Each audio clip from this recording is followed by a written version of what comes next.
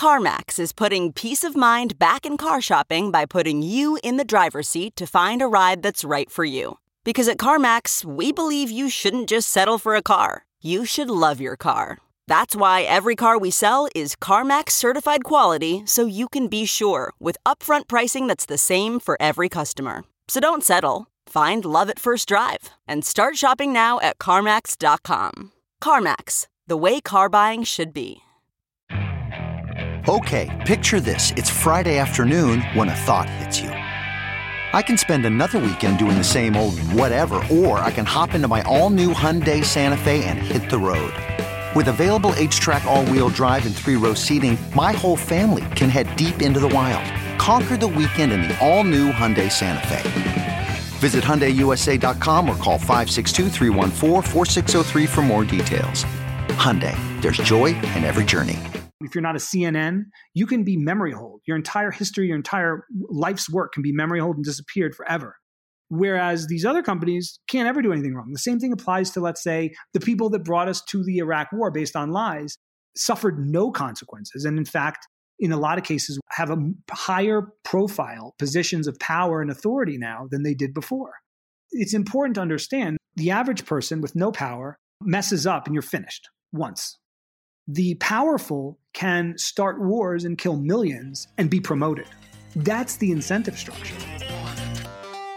Welcome back to The Breakdown, an everyday analysis breaking down the most important stories in Bitcoin, crypto, and beyond. This episode is sponsored by Bitstamp and Crypto.com. The Breakdown is produced and distributed by CoinDesk.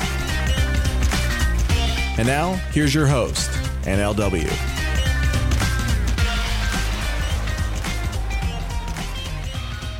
Welcome back to The Breakdown. It is Friday, July 10th, and today we have an extremely special episode. My guest, Michael Krieger, is the author of Liberty Blitzkrieg, one of the most sort of profound and long-running blogs about dissent in some ways of the modern monetary system.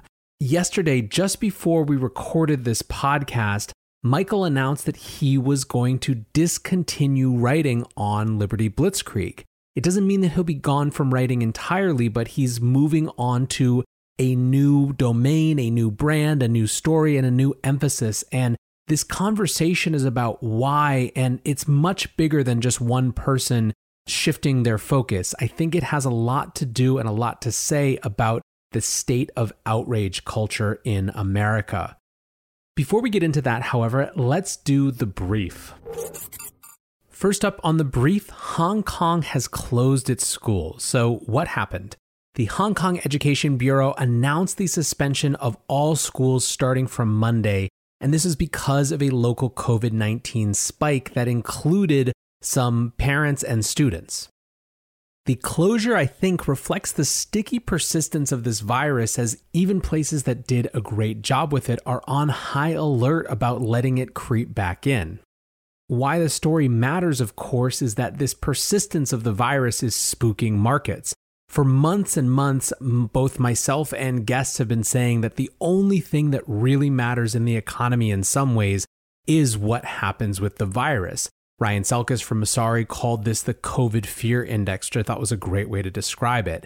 And we're seeing other impacts in the markets now of the persistence of this virus in the US. Treasury yields fell to their lowest levels since the lockdowns began loosening, which means, in other words, that people are moving back to safety. So as it's been for months and months now, you simply can't have a conversation about the American economy and the global economy without asking what's happening with COVID-19. Next on the brief, Coinbase is exploring a U.S. exchange listing. Reuters reported yesterday that Coinbase has started the process for a domestic exchange listing. They're looking, it seems, at a direct listing rather than an IPO, but either way, this could come as early as this year or would almost certainly be next year. Why it's significant is a couple reasons. First, I think that there's probably some relationship to yesterday's brief conversation about the bonanza in corporate equities that we've seen. There's a huge demand to suck up stocks and to sell stocks to build resilience, and this could be part of that. But it's also significant because this would make Coinbase the first crypto exchange to go public in the US. So Just another milestone in the maturation of the crypto industry. Third and finally on the brief, China selling off. For the last 8 days, Chinese stocks have been on an absolute tear, and if you'll remember from a few days ago, this was driven in large part by Chinese state media saying, hey, you all should get into stocks, and retail responding. Well, Chinese state funds have now started selling stocks. And this is a sign to Chinese investors that the game may be coming to an end, at least right now. Now, even when we were talking about this a few days ago, people were worried that this sort of state prompting of people to get into the stock market might create a bubble like we saw in 2014, 2015 in China that had some really painful fallout on the other side. Chinese stocks have added $1 trillion in value this week over this huge 8-day surge, up to a total of $9.5 trillion. Why this matters is two parts. The first is that part of the rally earlier in the week in global equities was driven in part by this Chinese rally, right? It was extended elsewhere. It showed confidence. It just gave markets more faith that things might be turning around or getting better. It was also something that we talked about in the context of the potential spillover implications for the cryptocurrency industry. If Chinese investors are really successful, they might move some of their funds to those areas in crypto instead. The bigger thing, though, for me is that this is just one more demonstration of how fundamentally unfree markets are everywhere, right? You had Ray Dalio a couple weeks ago telling the US that he didn't believe that US markets were free anymore because of the way that the Fed intervenes with monetary policy. But this is an even more aggressive intervention in some ways because you have so much control over key pieces of the financial apparatus in China. And that theme of state control over the economy and its implications is a perfect segue to our main conversation. Michael Krieger is the author of Liberty Blitzkrieg. He spent a decade on Wall Street, and watching the failure of that system around the great financial crisis prompted him to make a major change. He started writing about what he saw as the corruption and fundamental failings of the system that he had been a part in, and those writings started to get picked up by Zero Hedge. This turned into a pretty prolific writing career that was sort of the red pill for a pretty big number of folks if you go out and ask them. Michael got into Bitcoin really early and found a lot of refuge in that community and the way that that community looked at the world. And this is a pretty special conversation because just yesterday before we recorded, Michael announced to the world that this would be his last post as Liberty Blitzkrieg.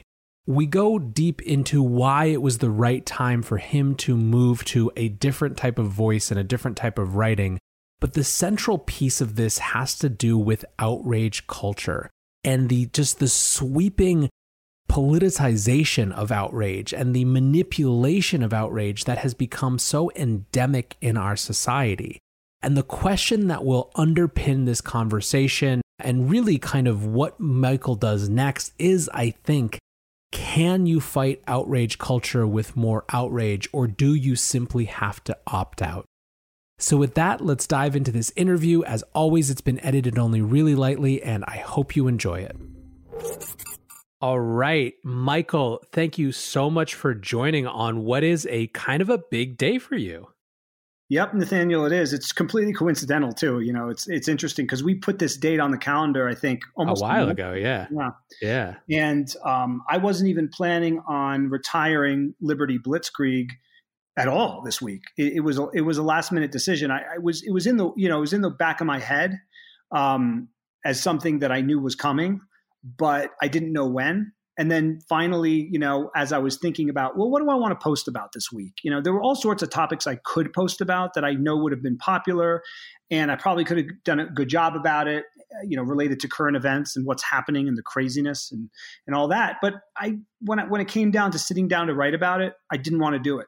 I just didn't want to write it. And I felt like that was a sign that I'm done, that for now with this kind of content on this particular medium, that chapter of my life is over.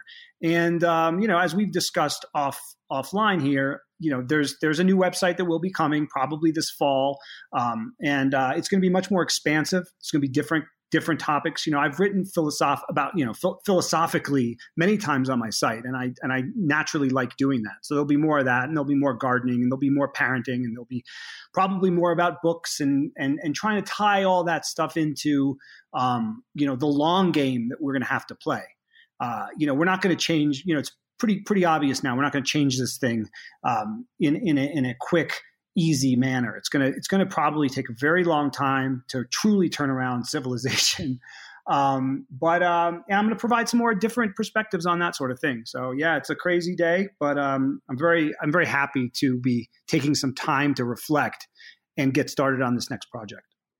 Well, so that's a hell of a thesis statement and a kind of a TLDR that I want to bring our listeners up to. And since this conversation is both an end and a beginning in some ways, you just today published what you have said might be your last ever post on Liberty Blitzkrieg, 325 pages of posts. I was just reviewing. I went back to the first one that I could click on, which is just an insane amount of content spread over a decade, right?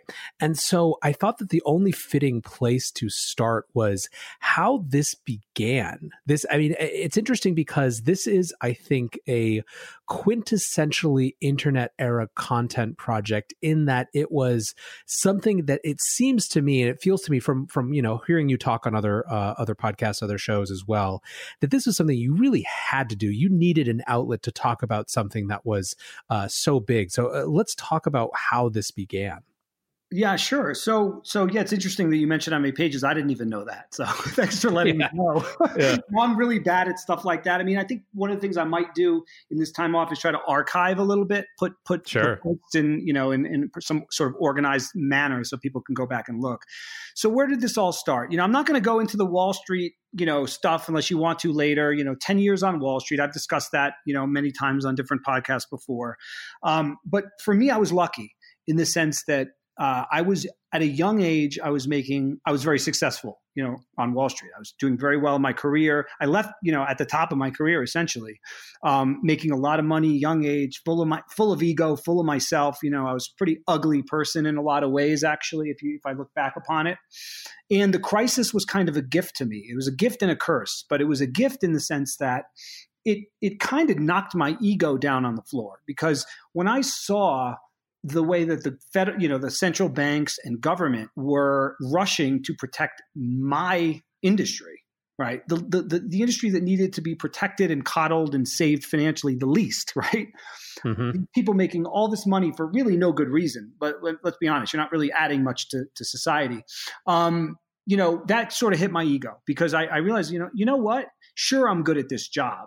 But the reason I'm making all this money is because the system is designed to enrich people that happen to be sitting in this seat. It's not that I'm so special. It's that I'm a smart guy, right, who's sitting in a particular seat in a particular industry that's favored, by empire, by oligarchy.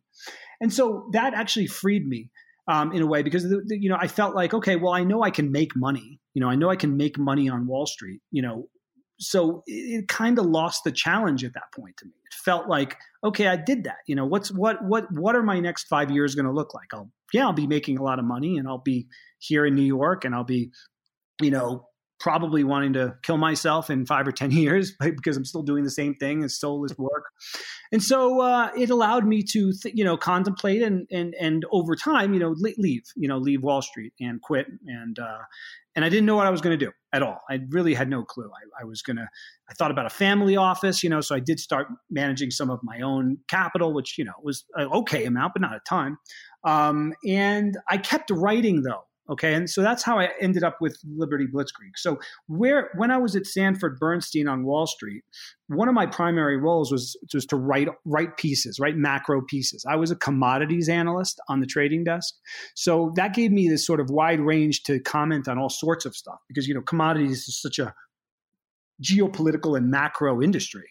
That you're thinking about regions all over the world. You're thinking about currency. You're thinking about all these things. So, I would write macro pieces, and they were very popular, around the street. Biggest hedge funds, asset managers, they all read it. And so I figured, when I stopped, I figured I'd keep writing. What I'll do is I'll take my email list, because I had some contacts, and I, found out who wanted to keep hearing from me, and I kept writing. Somehow that ended up on Zero Hedge one day in early 2010. And that was sort of the beginning of my public writing, because then Zero Hedge started publishing my articles frequently, pretty much every one of them. Max Kaiser discovered me through that. We hooked up for an interview. And then I figured, okay, this is sort of where the ball is going for me. This is sort of where fate and destiny seems to be pushing me. So let me continue along that path. So from that point on, I really just kept writing email blasts, and they kept getting on Zero Hedge. And I figured that was enough. I didn't necessarily feel like I needed my own real estate on the internet until around sometime in 2012. I can't remember the exact, no, was it? Yeah, I think it was early 2012, actually. It's interesting. That's the same year I got into Bitcoin. But so in early 2012, I launched my own site, Liberty Blitzkrieg. It was really just a play on my name. Krieger is my last name, which actually literally translates to warrior in German. And Krieg means war. So it's lightning war, basically, Liberty Lightning War. So, some people actually don't like that name very much, but it's just a play on my name. So in any event, so that's when I started writing the website. And, if somebody does look back at my posts, it's changed a lot over that time. In the beginning, I was posting every day, like 2 or 3 or 4 times a day, right? It was sort of my first experience with a website. And so I really very much fell into a little bit of clickbait chasing, right? I like to see how many hits I could get or how many people would be reading my stuff. I got this dopamine hit from it. Sure. And, I proceeded along that way for a few years, probably till 2017, roughly, with that sort of posting multiple times every day, going for that dopamine hit. I had ads on my site, like Google ads. I had all sorts of ads. I was trying a lot of different things. And then around 2017, I started getting into this topic, which I don't know if you've read my post on it, but it really was this was the prior seminal moment to this one in my life, when I came across this thing called Spiral Dynamics, which I wrote a 5-part series on. And if you haven't checked it out, it'd be worth it. Spiral Dynamics is essentially a theory on the evolution of consciousness, and that there are different levels of consciousness that humans can experience, and you can go back, you can go up and down depending on circumstances or a variety of things. But essentially, the science, some of the science behind this talks about a second tier consciousness, where essentially humans fundamentally change in a very profound way. Anyway, reading about all this really provided a fundamental framework for what I was seeing, and even reflecting on my own behavior. Questioning myself, questioning what I was doing, how I was doing it, what my priorities were, and trying to essentially strive to be the more, to emphasize the more conscious aspect of who I am. So around that time, I removed ads from the site. I went away from, a lot of posts every day and clickbait and all that stuff, and then really started writing once a week. And so anyway, my work has evolved even within Liberty Blitzkrieg, but I feel now that I need an actual new space that more reflects the person that I am, the kind of lifestyle that I'm living now, the priorities I have, and also the kind of message that I want to convey going forward. Yeah, there's so much that I want to explore because, as I was mentioning, I think there's a lot in this last post in particular that is super poignant in the context of kind of the moment that we're living through. But keeping with this kind of bringing you up through the history, I know that a lot of people will be really interested in how you found your way to Bitcoin and where that fit with kind of the emerging consciousness you had at that time. Right. So I often say that, it was 2012 that I first got some Bitcoin, started accepting donations on my website, and wrote my first post on it. So my first post on Bitcoin publicly was, I think it was August 2012. It wasn't August, it was September. And it was about the WikiLeaks blockade that the banks and PayPal had basically were trying to cut off donation funding for WikiLeaks. And I read about how WikiLeaks was going around that by accepting Bitcoin donations. And Bitcoin I first heard of Bitcoin reading I believe it was either I think it was the New Yorker, actually, in 2011. That was the first time I read it. And I remember when I read it, I was like, whoa, this is interesting, but I have no technology skills, right? Or knowledge or understanding. So I couldn't make any sense of what it was.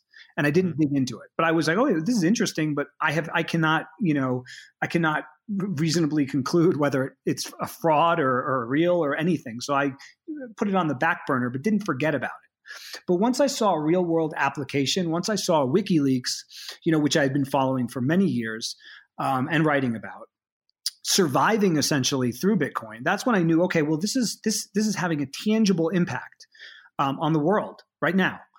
It's allowing speech. It's allowing journalism to continue in the face of threats by financial institutions. And that's when I realized, okay, this is something big. And at that point, I pulled aside my smartest technology friend and I said, okay, let's sit down. Let's have a beer. You tell me all you know about Bitcoin and answer all my questions.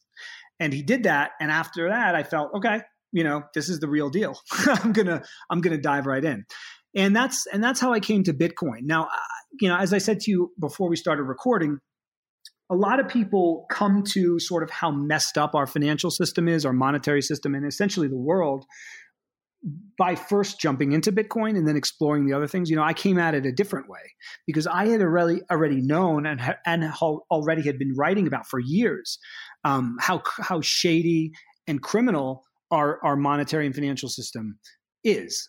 And so when Bitcoin came around, it was sort of to me like, Christmas morning, oh, this is what I've been waiting for. Wow. I can't believe it. I couldn't sleep for days after I'm sure anyone that's in Bitcoin knows what I'm talking about when I say the light bulb moment, that moment where it all clicks for you and you see the potency and revolutionary power of it for the first time. When that happened to me, I couldn't sleep. I couldn't do anything. I couldn't talk about anything else. Everyone that I would listen to me, I would tell about Bitcoin. A very small amount of people did listen to me, but I couldn't do it. I couldn't think about anything else. But I was very happy because prior to that, I didn't see a way out that was productive. I thought, okay, well, what are we going to do next? What, are we just going to go back to a gold standard? Is it just going to collapse? Like, what are people going to use to transact that's outside of the system, outside of the state? If the monetary system fails, et cetera, et cetera. But when Bitcoin was around, I said, okay, well, we have this now. We have it. We essentially have a lifeboat and we have an alternative. And so, yeah, it was a profound moment. Again, this was a profound moment in my life. I think, there are a few times, maybe once every 10 years, that something comes along and just like blasts my brain into the stratosphere. And Bitcoin was that for me over the last 10 years. And, I wrote a lot about Bitcoin for a while. I went to some conferences. I was pretty early on in the whole thing. And then, and now it's just this huge ecosystem and community of smart, talented, decent people who are trying to push it forward. And I'm not in it all day at all anymore. I don't pay that close attention. But I don't feel like I have to, there's so many people doing it better than I could anyways.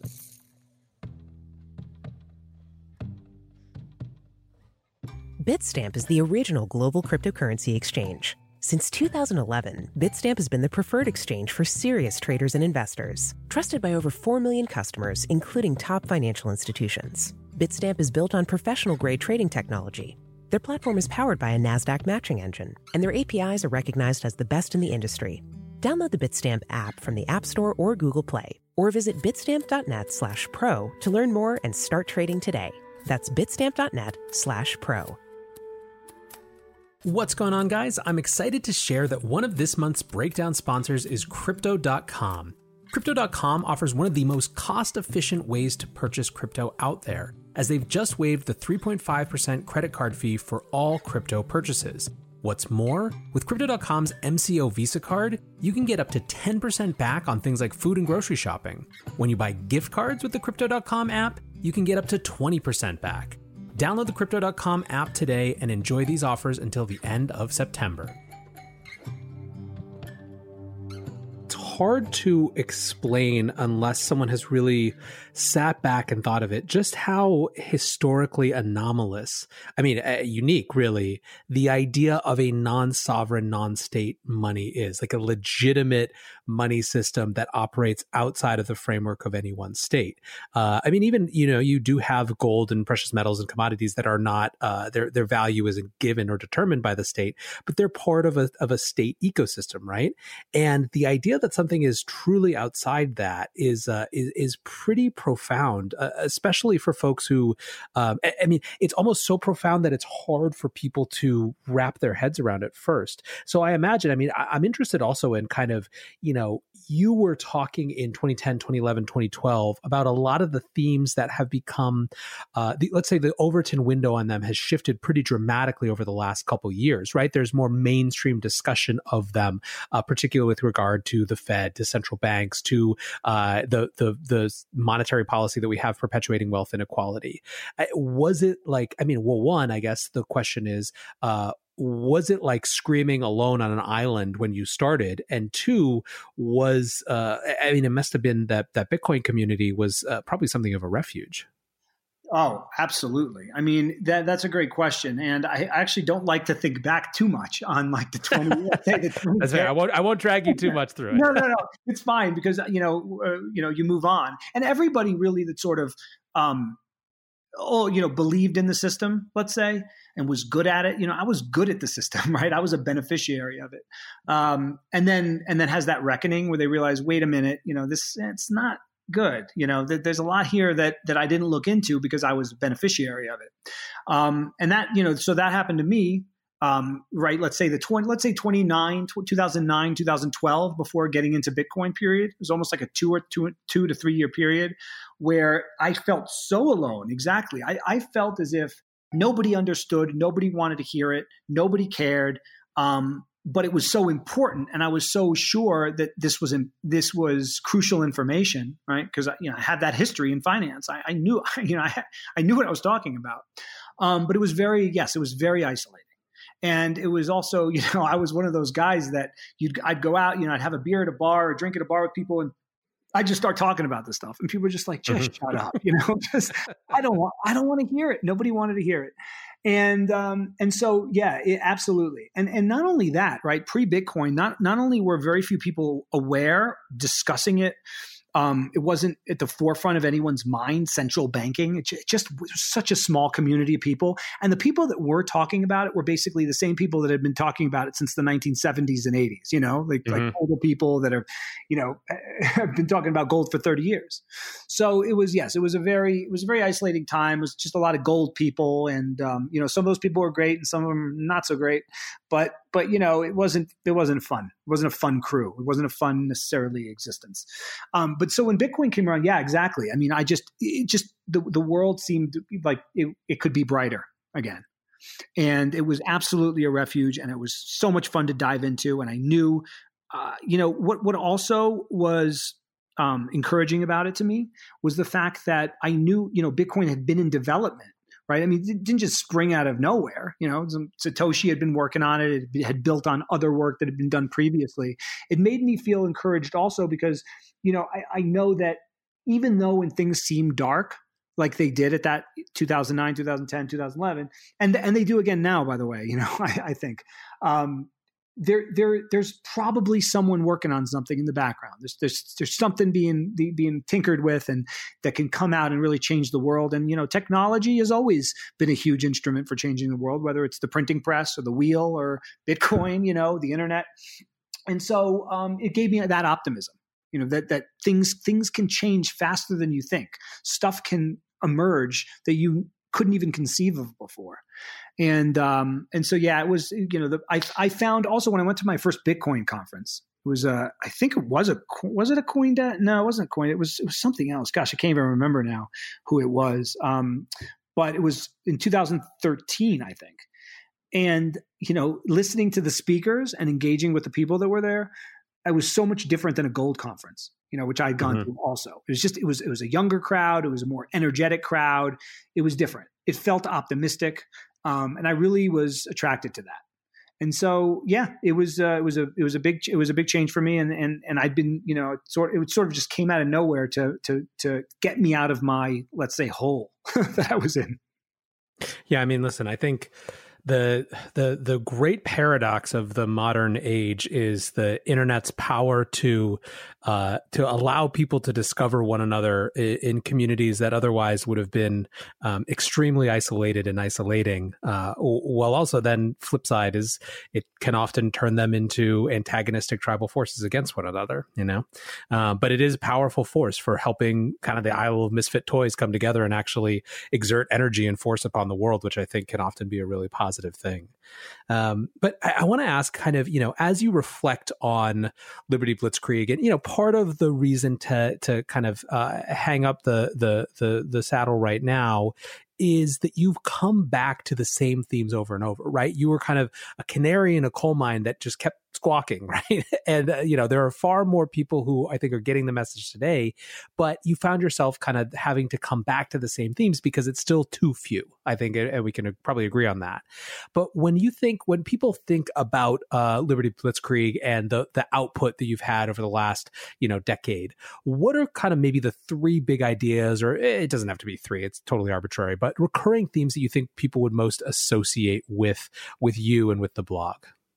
Sure. Yeah. I mean, there are a few, I've had several core issues to my writing. I'll probably name 4, and they're interlocking, of course, and interrelated. Sure. And they remain core issues. I mean, and that's part of the frustration, Nathaniel, is because, right? I mean, these 4 issues that I consider existential, right? Mm-hmm. Truly fundamental to a better civilization. I'm still writing about them, and it's gotten worse on almost all of them. Actually, I would say all of them. It's getting worse. It's gotten worse, despite all of my efforts, and that's okay. But it does just get tiresome at some point because, if I've explained my views on central banking, 17 times, why do I want to do it again? Do I want to do it again? Do I want to write that post again? I don't want to write that post again, So some of the core issues. First, civil liberties. Okay. So within that, we can focus on the Constitution, the Bill of Rights of the United States, something that I, profoundly think were genius concepts for us. In particular, in the beginning of my writing, the Fourth Amendment was a big concern and continues to be, of course, which is privacy, right? Search and seizure, and the way that our government was intentionally spying on us. And before Snowden came out, I was writing about that, right? Because it was pretty obvious it was happening. And then when Snowden came out, people just had to kind of admit it. But that was an early theme for me. Free speech, right to protest. That's obviously, it's the most important of all of our civil liberties. And now you see that one being increasingly under fire and under attack, which is very depressing and concerning. You've seen that you're seeing that happen in a lot of ways. Of course, the social media giants was very duplicitous what they did. I'm not saying it was originally planned this way, but for, let's say, Twitter to emerge and say, this is a platform for everyone essentially to speak, and then to just narrow that, like you said, the Overton window, to just over time just narrow and narrow and narrow who can speak and what they can say and all this stuff after everyone joined, after the whole world built their platforms there, I think is deeply, deeply unethical. And you see that though in YouTube, Google, Facebook, it's happening to all of them, and it's a very huge problem. So civil liberties is core to me. Just one of the things that made the country, a beacon, right, for so many decades. The other would be, financial feudalism, which I've written about, the debt feudalism, how debt is used as a weapon against people with no resources and is used against them with no resources, and then used as an offensive weapon by people that do have a lot of money, like financial oligarchs and hedge fund managers, et cetera. Into that goes central banking, of course. I mean, I don't need to review why that's important, but, of course, so central banking, economic, essentially the rigged economic system in central banking, civil liberties. The other would be empire and endless war, militarism. This is one that goes back to the very beginning for me, because I found and still find that a lot of Americans are quite ignorant as far as what their country actually is. You know, there's the stuff you learn in the school books, and then there's the reality. And the reality is that the U.S. is a global hegemon, has been a global empire. And what I try to do for people is not just say, okay, well, first of all, is empire ethical? Is the U.S. empire ethical? Or is it ever ethical, right? But beyond that, I like to argue, and I do argue all the time, that empire is a pernicious and negative force for the average person. Okay, so there's a small segment of people that benefit from, you know, the plundering overseas. Okay, whether it's defense contractors or Wall Street, there's a small group of people that are fantastically rich and powerful because of that. Right? The people that essentially make the decisions that matter in this country. Everyone else, though, it's bad for. You know, it's what's led to offshoring. It's what's led to spending trillions and trillions of dollars overseas while our own infrastructure fails at home. It's what the dollar, right? I think the USD reserve currency is a huge albatross around the neck of the middle class in this country, precisely because it allows, us to be lazy. We can just print the world's money and get resources and essentially not have to have a functioning economy because we are the reserve currency. So empire and geopolitics and how it hurts the average American, including played a huge role in decimating the middle class, has been another core issue of mine. And then, Bitcoin, of course, has been important to me, things like that. I've written a lot about how Bitcoin is, sort of a teacher. It's not just the end all be all. There's all sorts of lessons from it. So, for example, when it comes to social media or speech platforms, the Bitcoin model is the one that makes sense, right? It's this permissionless, just like you can send Bitcoin permissionlessly from one address to another. You should be able to speak, permissionlessly on a platform. And I don't know how we're going to get there, though. That's a real problem. See, I think the value of Twitter is that it did have this huge diverse group of people globally talking. And by eliminating certain types of people or coming from a certain way, or even people that talk in a kind of language that the executives at Twitter don't like, you're reducing the actual value of the conversation, and you're going to end up siloing people. And I think that's actually going to be pretty dangerous. So let's hang on that point for just a minute, because I think it's so important now. Because I don't know that, and you are kind of just saying this as well, I don't know exactly what the answer is. And it seems to me that let me put it differently. I don't know what the answer is outside executives who decide that they're not willing to, it's still almost a centralized mandate for openness, right? That could be overturned through, let's put it a different way. If Jack Dorsey decided that he was going to allow everything to go, right? It was going to be governed like Bitcoin, which is a system he obviously likes. Then all of a sudden, Carl Icahn or someone comes in and says they don't like that, and they kick Dorsey out, and they impose all these new restrictions because they can't get advertisers to buy into something that's not a safe space, right? That is a possibility anytime you have a centralized platform. The problem, it seems in some ways, is that these companies that have grown to a size and a scale and an influence and an importance in our world, in our culture, in our society, that is totally unparalleled to companies from even a generation ago, in some ways, they're more like public utilities, but they're not. They're still private companies. And I don't know how to reconcile those two facts. Yeah. So, okay. Well, that was an interesting point. So, Nathaniel, as an energy analyst, I did a little bit on utilities, right? You mentioned utilities. Mm-hmm. Utilities are private companies. Okay. They trade on stock exchanges. Most of them, right? They pay dividends. They have profit and loss, but they're highly regulated because of the fact that they're utilities. They deliver electricity and gas to people, and you should have, and I agree with having stringent regulation there. So I agree with your point, except for the fact that I don't think being a private corporation means that they always and in every instance should just have this free reign, particularly if that company's providing a public service that is, as you mentioned, gets to a certain level of dominance and is in the public interest. And so I am sympathetic to what you say, and I agree with it. I think that if it were me, I think that social media, okay, because we're in this new world where that's the public square. That's the internet's public square. You can't deny it. And companies like Facebook, YouTube, and Twitter have achieved a certain level of dominance within that space. And again, if you're going to have a public square, let's say for microblogging, like what Twitter is, I think winner takes all is a good thing, as I mentioned earlier, because of the fact that you do want people challenging each other that don't agree with each other. If you just have a MAGA, right, Twitter, and then you have right? have you messed around with all of these ones that like I totally understand where they're coming from, who are trying to kind of be a censorship resistant new Twitter, but they end up just being a clubhouse for people who are kicked out, which doesn't solve any of the problems when you zoom up a level, right? Exactly. No, exactly. I haven't played around with it because that was my assumption. Okay. Yeah, it's a correct assumption. Right. So it's a problem. So okay. So first we have to say, is there value? Let's just take microblogging, right? Because me and you are both active on Twitter.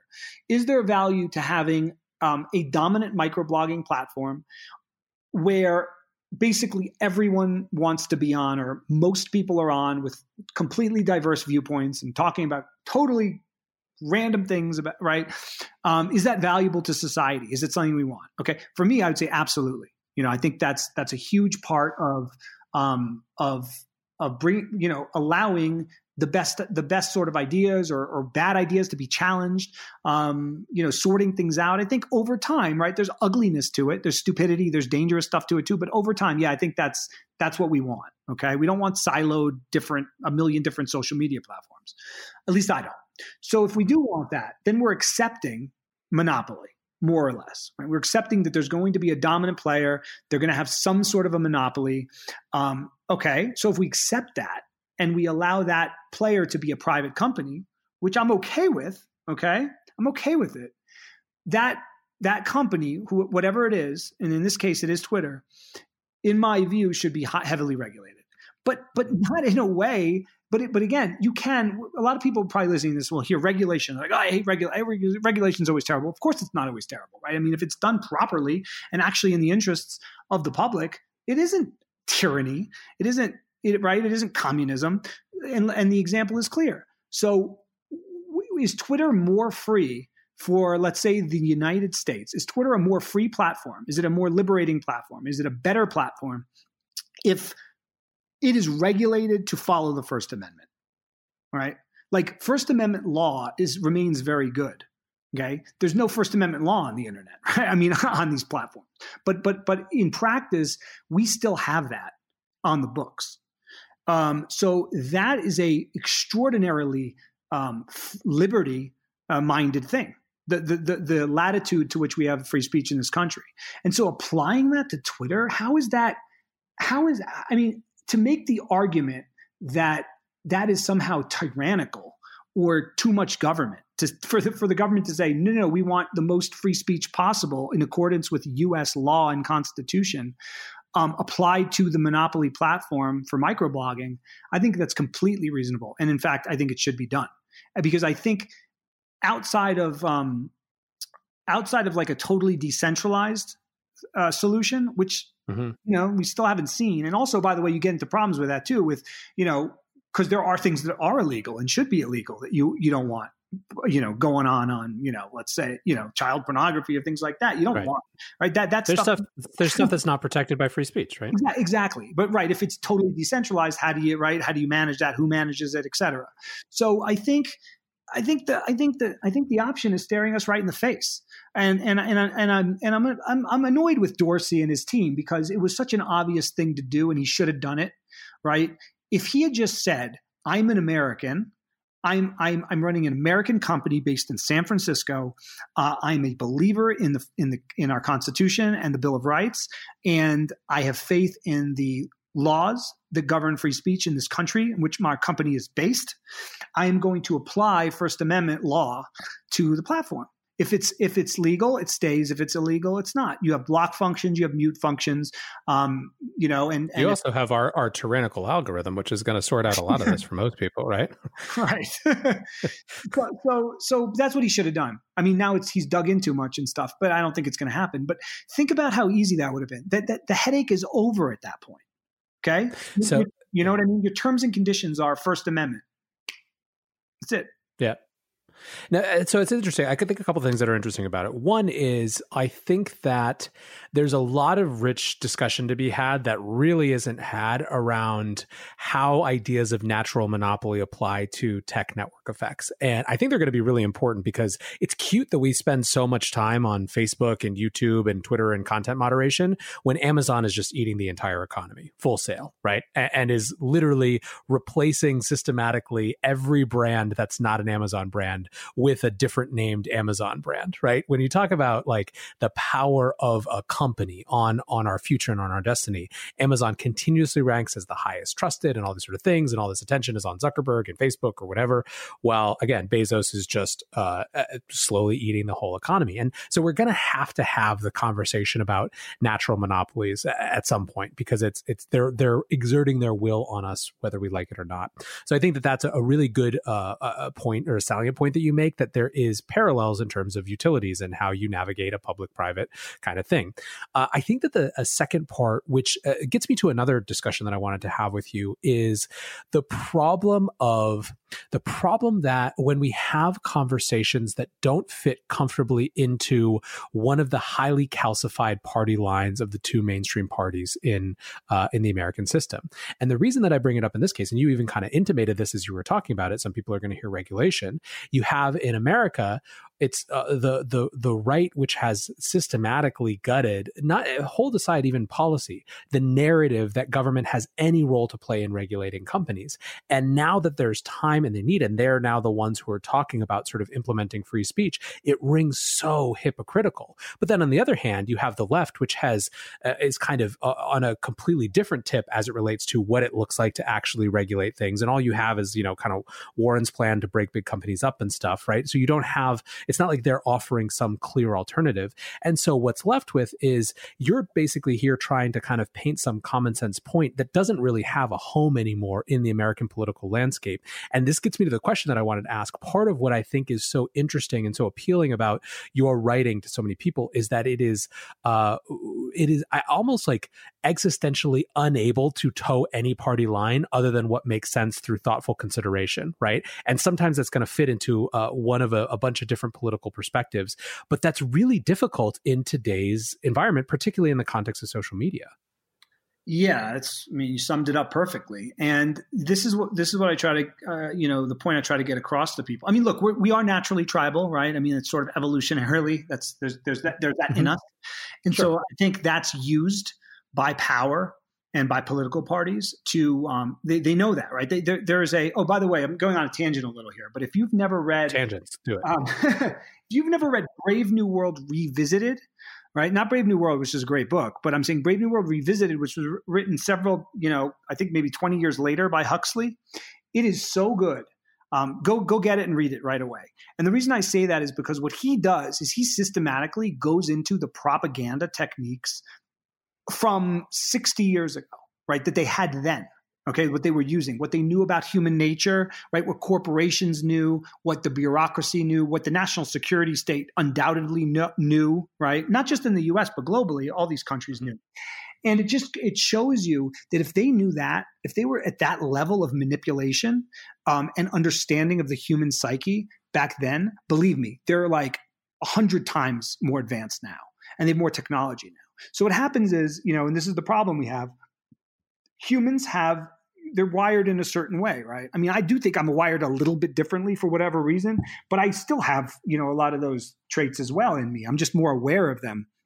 Buttons that can be pushed, right? Emotions that can be inflamed. The tribalism that I mentioned before that's sort of inherently there as from evolution. These buttons are just constantly pushed. I see it every single day with how narratives are constructed, and then people are easily siloed into their little boxes again. So that's what's going on. And the problem is, I can be out there writing and explaining, wait a minute, think this through, don't be so crazy, don't be so partisan. Like what do you, but it doesn't matter because if people are sort of easily programmed, if someone is easily programmed, they're easily programmed. And I think that a lot of people are simply easily programmed or programmed already. And so all that needs to be done is you got to push a button here, you got to push a button there, and you can sort of make masses of people act in a certain way. And that certain way is not to benefit the masses, it's to benefit the rulers. And so that's where we're at, and so, yes, that's why what I'd like to say to people, I've never been a partisan person with politics. I've never, it never made sense to me to be, the political parties or anything. But I didn't really know why until I got older and started thinking about it and understanding the issues. So that's why I always focus on the issues. And what I say to people is have principles, not political parties. Okay. So if there are certain things, take the big subjects, right? Civil liberties. Okay. Where do you stand? Why do you stand there? You don't have to agree with me. But you should be able to explain in a minute where you stand on civil liberties and why. Okay, the same thing should be with empire. Where do you stand on empire? Is it a good thing? Why is it a good thing? Do you support it? Should we be spending trillions overseas instead of trillions at home? When the middle class has just been eviscerated. That's how we should be having that discussion. But instead, it becomes purely partisan. Right, and everything becomes this guy who, I like on television or with a blue check mark near his name is getting me all ramped up about this. So I'm going to hate that person in this party and I'm going to like, so that's the problem. And so I guess my advice, and, your listeners, I'm sure, don't need to hear this, right? And that's part of the problem, right? Like it's me and you talking to each other here. We kind of get it, and your listeners are probably going to get it too. But how do we reach the others? That's the harder part. And that's sort of why I'm hanging up Liberty Blitzkrieg and trying a different approach, because maybe I can reach other people through gardening, maybe I can reach other people through parenting. I don't know, but it's something I think about a lot. But the key thing is this: listen, being part of a political party, or being attached to a political party, or believing in a political party, makes you brain dead, makes you completely brain dead. The same thing happens for politicians. Attaching yourself to a politician makes you brain dead. Okay, it causes you to stop thinking, because if you've decided this political party is good or this person is good, right? This is my savior. Then even when they do stuff that conflicts with your principles, you're going to make excuses for it, right? I mean, and this is where like the whole, like, let's say QAnon, right, works with some people. It's because whenever Trump does something that is counter to what he ran on, and by the way, on all the big issues, he pretty much does things that are counter to what he ran on. Q comes in and says, it's the plan, right? It's just part of the plan. I remember they told me when I said, wait, he just appointed John Bolton, one of the craziest neocons ever. Like, total seriously. Frothing maniac of the highest degree. The guy hired him to be his national security advisor. I'm like, and people told me? They said, keep your friends close and your enemies closer, right? Like as if it was this master plan, right? To get Bolton under control. And guess what? Now look at it. Was that really what happened? Of course not. So this is your problem. This is the problem for a lot of people is once you've gone in, right? Once you've decided this party is good, this person is good, you stop thinking. Right. So my suggestion should be, and by the way, I've seen this happen to very smart people. It's not just morons. This can happen to anybody because it's human nature. It's part of your ego. The moment that you've decided I'm in on this, right? And you've, let's say, publicly stated I'm for Trump, right? I believe in Trump. He's good. You know how hard it is to walk that back? It's very hard. Most people can't do it. And so you will make excuses for the person. It's sort of like, and this is one of the lessons I've learned being on Wall Street and investing. It's like what they say, cut your losses, because you got to just sort of do that in life in general. And in gardening, taught me the same thing. I just had to cut my losses on a tomato plant, right? Something that I had grown since April from a little baby seed. It's in the garden. I see there's a disease. It hurt, but I had to tear it out, and that's part of life. And so for me, you got to focus on principles. And so I would ask everybody to say, okay, what are my principles? Okay, so the first thing you should do is sit down and on a piece of paper say, what are my 5 biggest issues? What do I care about the most? Because not everyone has to care about empire and central banking like I do, but I care about it, and I try to get other people to care about it. But you don't have to care about it. But what do you care about? Okay, what are the top 5 things you care about? Okay, what's your position on those 5 things? Okay, great. So then if there's a politician that is checking some of those boxes and actually doing good work on them, you can say, good, I support your action on those issues. And when they deviate from it, you say, I don't support your action on those issues. You don't need to support a person. You should support policy and principles. And the world would be a lot saner place if we did that. It's interesting. There's almost two things underlying this. One is a conversation we don't have, which is exactly your point, which is kind of digging a layer underneath and asking, like, what policies make this party or this person deserve my affiliation, right? Where do they relate to me, not the other way around? How do I fit them into the box of what is expected of this party affiliation? But then the second is, I think, even more pernicious in some ways, which is that we don't reward the wisdom that comes from having been wrong, learning more and finding out and making better decisions or having better opinions in the future. In fact, what we're doing is the exact opposite, which is punishing you for being wrong ever, right? And hyper magnifying that wrongness. And so, to your point, I think that creates an incentive to just utterly double down on even the most absurd takes that don't reflect who you are, which is a really damaging thing. It's interesting you bring that up, because it sort of goes to, I wrote about once how Twitter and social media is creating a caste system. And I talked about how there's nothing CNN could do to get banned. Nothing. I mean, they could do like the worst thing you could possibly imagine to someone publicly, like the institution, the heads of it, everything. And that company will never be banned. Never, no matter what. And somebody like us, we make one mistake and we could be banned for life.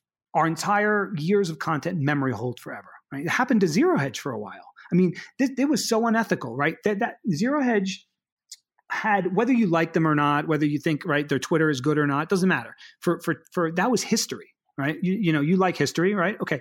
Mm-hmm. Zero Hedge's tweets, right? Probably several 100,000 tweets over the course of, let's say, 10 years was memory hold before. And so you couldn't, if you were a historian and you were trying to write about, let's say, Twitter and finance at this time, you couldn't even search Zero Hedge's old tweets. I mean, think about how insane that is. That is Orwell 1984. That is deeply, deeply unethical and bad for civilization. And so, people that are weak, let's say, are not part of the ruling class institutionally. If you're not a CNN, you can be memory hold. Your entire history, your entire life's work can be memory hold and disappeared forever. Whereas these other companies can't ever do anything wrong. The same thing applies to, let's say, Iraq war criminals. The people that brought us to the Iraq war based on lies suffered no consequences, and in fact, in a lot of cases, have a higher profile positions of power and authority now than they did before. And so it's important to understand, this is very key, that the little guy or the average person with no power messes up and you're finished once. The powerful can start wars and kill millions and be promoted. That's the incentive structure. So it's even worse than sort of what you described. It's essentially a feudal system. We don't live in a rule of law society anymore. I'm sure you're aware of, sort of what happens when people get charged with crimes these days. They pile on the charges so bad that you have to plea. Like most people don't even go to court to try to fight out their charges, because if they do and they lose, they're basically, they're facing decades in jail. So instead they just, a huge, I think it's like 90%, it's like a really high number of people just end up pleading and taking a lesser sentence and pleading guilty, even if they're not guilty, to just avoid that risk. And I've seen that over and over. And so, yeah, we have a completely, again, Max Kaiser, coined this term. It's true. It's neo-feudal, or it's financial feudalism. The U.S. today is more akin to a feudal structure when push comes to shove, than most people realize. It's really fascinating. I think one of the One of the things that's so interesting about the post that you wrote today, and one of the pieces that I wanted to come back to, and I kind of want to, maybe this is a good segue to when the cracks started to come in and how you started to kind of make this decision. But one of the lines was about this, right? You said, the imperial oligarchy wants us fighting amongst each other, and it's a trivial task provided it triggers the culture war hysteria switch embedded in so many across the ideological spectrum. So clearly this is something that you think about a lot, right? That the way power stays in power is to either distract you or to get us engaged in conflict with one another. Right. So, the topics that I discussed, right, that I mentioned were core to my writing over the last decade. Think about how often they dominate the narrative. I mean, after what just happened with this another crazy bailout where the Fed's now buying corporate bonds, right, high yield bonds. I mean, think about how little that was discussed. Think about the fact that did CNN or Fox, right, did they come out and make that this giant issue? Like, wait a minute, this is a huge deal. The Fed is now buying corporate bonds. It's never done that. What the heck is going on? No. You don't. There's no big discussion as far as, war too. There's never a question about, is this good? Is American militarism good? Is the American empire good? Right? That's not on the table. You know what I'm saying? So like the biggest issues, the ones that I talk about the most, are almost never discussed or promoted. But what media does like to do is pick somebody, right? Because you can always find crazy, right? You can always find bad or demented, just like there's incredible, beautiful, altruistic, selfless people, right? Some people like that. There's just crazy, terrible, evil, sociopathic people. And so what media likes to do is they like to take some random person, okay, let's say holding up a MAGA sign, or some random person, let's say holding up a Black Lives Matter sign, and then pick the worst possible example from that group, saying something crazy, right, or mean, that nobody can believe, and then they get outraged. And so you can get both sides outraged, because then people start thinking, wow, look, right? Like, so the Trump people will see that Black Lives Matter, right? And they'll say, oh my, these people, look at this. They're all like this. The left needs to be destroyed. And then the left sees the MAGA person saying something that could be, let's say, anti-Semitic or whatever. And they'll say, oh, see, they're all like this. All these Trump people, they're all hateful. They're all bigots. They're all white supremacists. We got to get rid of them. Right. And so so everyone's energy is focused on the fact that, oh my gosh, on the other side, there's this existential threat of this mob, and they're going to take down the country. And then you don't focus on how power really functions. And, as I alluded to, or more completely bluntly said in my piece, this is not an accident, right? I mean, if I was in power and I was a psychopath, it's exactly what I would do. It would be easy. And, I've said this before, but one of the more depressing, right? There've been a lot of optimistic things I've come across in the last 10 years, but probably the most depressing realization that I have had, and there's undercurrents of that in the piece I wrote over the last 10 years, is seeing how easily most people are manipulated. And so if we're living in a country where there's 325 million people, and let's just say 35% of those are extremely malleable, let's say, to narrative control or manipulation. You're talking about 100 million people. And that's a lot. So how do you overcome that? What do you do about that? I don't know. I tried using reason and doing shows like this to get my points across. I'm really proud that I did that work, and it's there, if maybe for the future for people, maybe 20 years from now, people will sort of see some wisdom there. But I don't have an answer other than, I'm going to try to be a great parent, right? I'm going to try to be a great dad. I'm going to try to raise children who are, decent, ethical, thinking, creative, curious people, adults, because I think we've really really messed up. You know, I mean, you look at, like I can get mad. I can say, oh my God, look at all these people, they don't get anything. But at the same time, like, who knows what sort of education they had, what sort of upbringing they had. Like, did they have abusive parents? You know what I mean? Were they eating junk food their whole lives? The brains turned to mush. There's a lot of things that, I can be very dismissive and critical, and I often am. But if I want to be more conscious about it, a lot of these people are actually victims. And I hate to say it, but in a lot of cases, there might not be a possibility to work with them. And so for me, I've got 3 little ones at home. And my most important job by far over the next decade is caring for them and trying to put forth 3 little souls and be a good guide to them so that they can be stewards of a better civilization one day.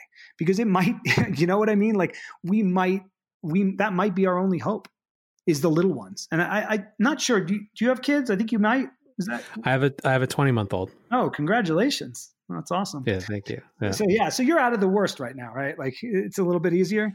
She has made it easy in a way that I know that we'll pay for in her teen years. She's extremely engaged and has opinions and things, but she has the gift of being able to make herself, she's really good at communicating even when she doesn't have the words for things.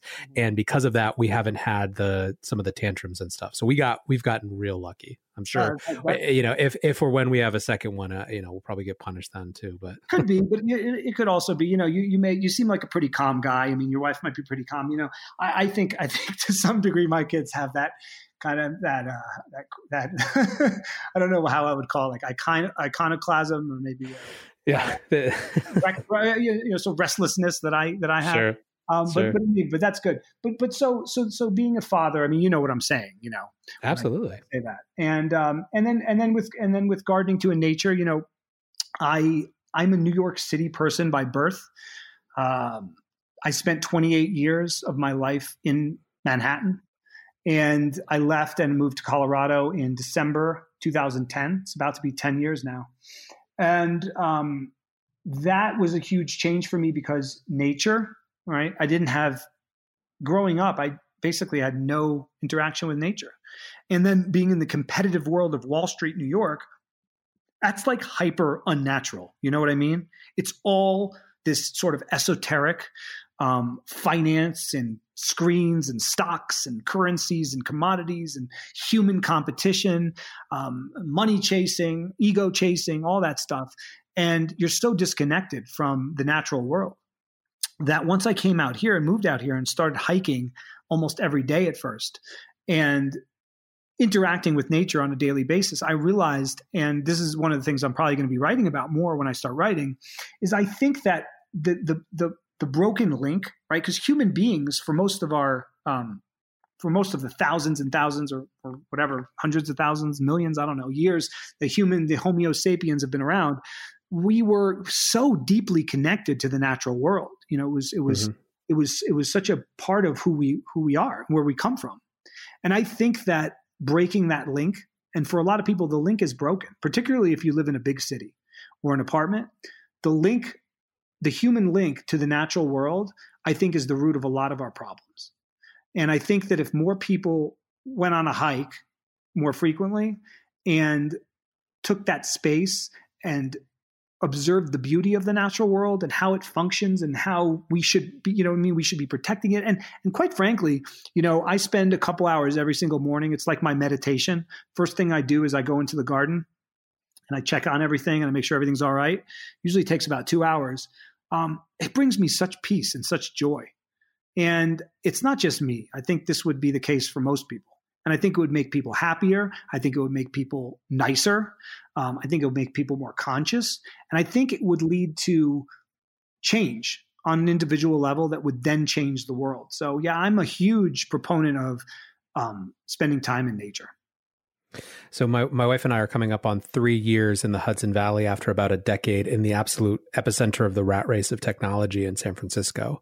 And so I couldn't agree more. I mean, the way that I describe it is that it turns the volume down on everything. I think family does that too, right?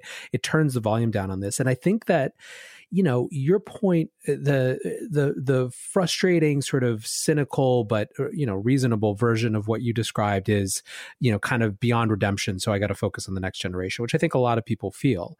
But I think that even if you, even holding aside that conclusion, there is a growing kind of conversation that we are all kind of stuck in this. So even just today, I think Ben Hunt wrote this piece called The Anti-Anarchist Cookbook, and he basically makes the comparison between pornography and the way that media is run right now. And instead of going after your pleasure center like pornography does, it goes after your stress centers, right?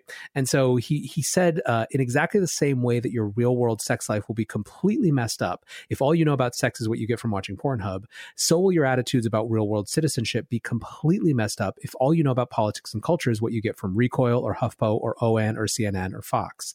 It's all of us. We're so immersed in the culture porn and politics porn that inundates our dopamine-based economy that half of us believe that the United States is a racist Nazi hellscape, and the other half believes that the United States is literally burning as Maoist mobs run amok. We're all porn addicts now, and social media platforms are pornographers. And I think the reason that I wanted to kind of quote that is that it's not just you, right? There's a growing conversation, almost a recoiling from the culture of outrage itself. And this is why I think your decision right now is so important or so interesting culturally, right? If the problem itself is outrage culture, is the only reasonable response to just disengage from outrage and to try to to choose to avoid it, right? I mean, on some level, we rebel against this, and I'm sure that you've wrestled with this because you're in it, right? You have been a leader in screaming about these issues that are finally starting to get some of the respect that they deserve for so long. But at the same time, in a world where outrage just becomes manipulated, becomes one more tool of the powerful, is there any choice other than to actually opt out of it and say that's not the way forward?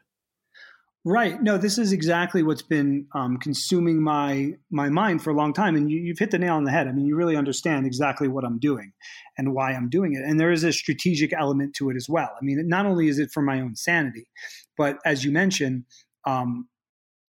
it's not like I don't care. You know what I mean? I obviously care. It's not like Sure. I'm giving up. I'm dedicated to trying to have an impact in a positive way on my surroundings, right?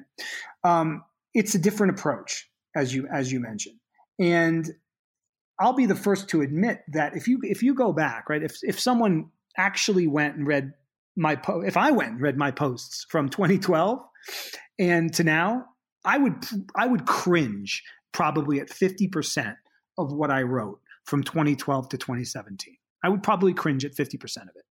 Because I was, in a lot of ways, I mean, not as bad as some of these people, but in a lot of ways, yeah, I was pushing outrage, right? I felt that outrage, even though it was genuine, and I think it was thoughtful outrage, it was outrage nonetheless. And I was trying to actually get people outraged because I figured if people got outraged, but for the right reasons, we could kind of change things. That doesn't work that way, or it did not work that way. And that approach I sort of ditched a while ago. But now, yeah, as you say, the problem that we have, I think, is if we're not setting the agenda of what we're talking about, then we've lost. And so by engaging on the controversy of the day, right, whether it's statues, white supremacy, whatever is being promoted by the media or certain people, and that everyone seems to need to talk about at this exact moment for some weird reason, by putting myself in that debate that I didn't bring up to begin with, I'm being played to some degree. My energy is being redirected. It's being pushed in a manner that I don't necessarily want to be going in. But I felt obligated to some degree because as you say, my hat's been in the ring for so many years, and I do have stuff to say on all this stuff. I feel obligated to say something. But as I mentioned earlier, I just don't want to do it anymore. I'm tired of it, And so, I feel like there's a lot of lessons that I can explain and even relate to the world through other means, through my day-to-day life. And quite frankly, I want to spend more time with my kids. I want to spend more time being more resilient and growing more food and stuff like that than I do reading about politics. And so if that's the case, then I should probably, make my work match that. If that's what I want to be doing more of. So that's what I'm going to be trying to do. And, the other thing is this, when I think back to the last, let's say 15 years, what books or what articles inspired me most, what really connected with me most, what changed me the most as a person, it wasn't some article about the Fed, it wasn't some article about, culture war or anything or politics or even geopolitics. It was like, reading books, let's say like one of my favorites was the Bhagavad Gita, according to Gandhi. Read that like 12 years ago.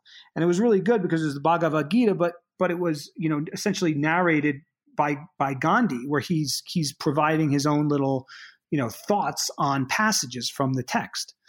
And it just like, there was so many pearls of wisdom there that stuck with me forever. It really just like, it like flipped a switch in my brain that made me see the world differently forever and in a better way. I want to be that guy. I don't want to be Gandhi, obviously. I can't be. I'll never be that. But what I'm saying is I'd rather be more that, than some, loudmouth on Twitter. And so, how do I get to be more of the person I want to be than the person I currently am? Well, I got to work on it. Well, that is an awesome place to end. Like I said, I feel really privileged to be able to have this conversation on such an auspicious day. I know that, just all it takes is reading through the responses to your announcement posts on Twitter to see how much of an impact you and Liberty Blitzkrieg have had on people. So I know that all of your loyal readers and friends and fans are excited to see what's next and completely supportive of you in this new mission. Oh, yes. Thanks, Nathaniel. It was really great to be on your show. And anytime you want to do it in the future, we'd be happy to. All right. Next time it's about gardening and hiking, though. Okay. If you're sure. Yeah. We'll see. I got to bring some. I don't know if I can bring enough gardening knowledge. It's on the list for next. Okay. But yeah. Cool. All right. Michael, thank you so much for hanging out today. I really appreciate the time. The most profound section from Michael's final Liberty Blitzkrieg post read as follows. I want more philosophy in my life and less outrage. I want my words and my message to inspire rather than discourage. I want to promote resiliency and wisdom in the face of uncertainty and craziness. I want to increasingly focus on the things I love and the things I can control, rather than the things I despise and cannot easily influence. I think Michael's journey, as was probably clear from that interview, is reflective of so many more people than just him in this country right now and around the world. And I think that this decision to opt out of, to pull your ticket and say, I'm not going to fuel this outrage culture anymore, is a really powerful move. It's something that I think is very hard for a lot of us who feel like we are in the arena, right? In the political arena, the idea arena, the economic arena, to say that the only right thing to do is to withdraw. When the rules of the games mean that no one wins, the only thing you can do is choose to not play the game. I'm so appreciative to Michael for giving us the chance to have this conversation just after making such a huge announcement, and I'm excited, like I know so many others of you are as well, about what comes next. For now, guys, though, that is it for today's breakdown. I appreciate you listening. Like, rate, subscribe, leave me reviews, tweet it out, do all the things, share it, and I appreciate it, of course. And until next time, guys, be safe and take care of each other. Peace.